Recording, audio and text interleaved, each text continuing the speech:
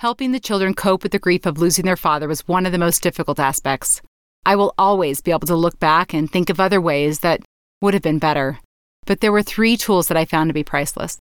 Number 1, the quilts my sister made for each child from their dad's clothes. Number 2, Penny Bear. After my husband passed, a counselor from hospice had met with the children a few times, and we had gone to some activity nights at hospice. One of my fondest memories were when they gave each of my children a penny bear. Those little bears just sit upstairs now with other forgotten about stuffed animals, but for a time in my children's lives, they had great importance and meaning. The bears came with a small storybook that told of a little boy's loss. The story shared how the little penny bear was there in place of the loved one. According to the organization's website, some people feel that finding a penny means they will have good luck, or that by making a wish and tossing a penny into a fountain or wishing well, their special wish will come true.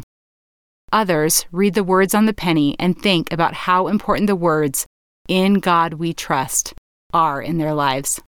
These bears are on my top 10 list of favorite things. Number 3, What Happens When People Die? A book that was gifted to me. All things come from Heavenly Father: birds, fish, trees, people. They are born, they live, and they die. Everything dies. That's how the book, What Happens When People Die, begins. Consider this nothing more than a plug for that book.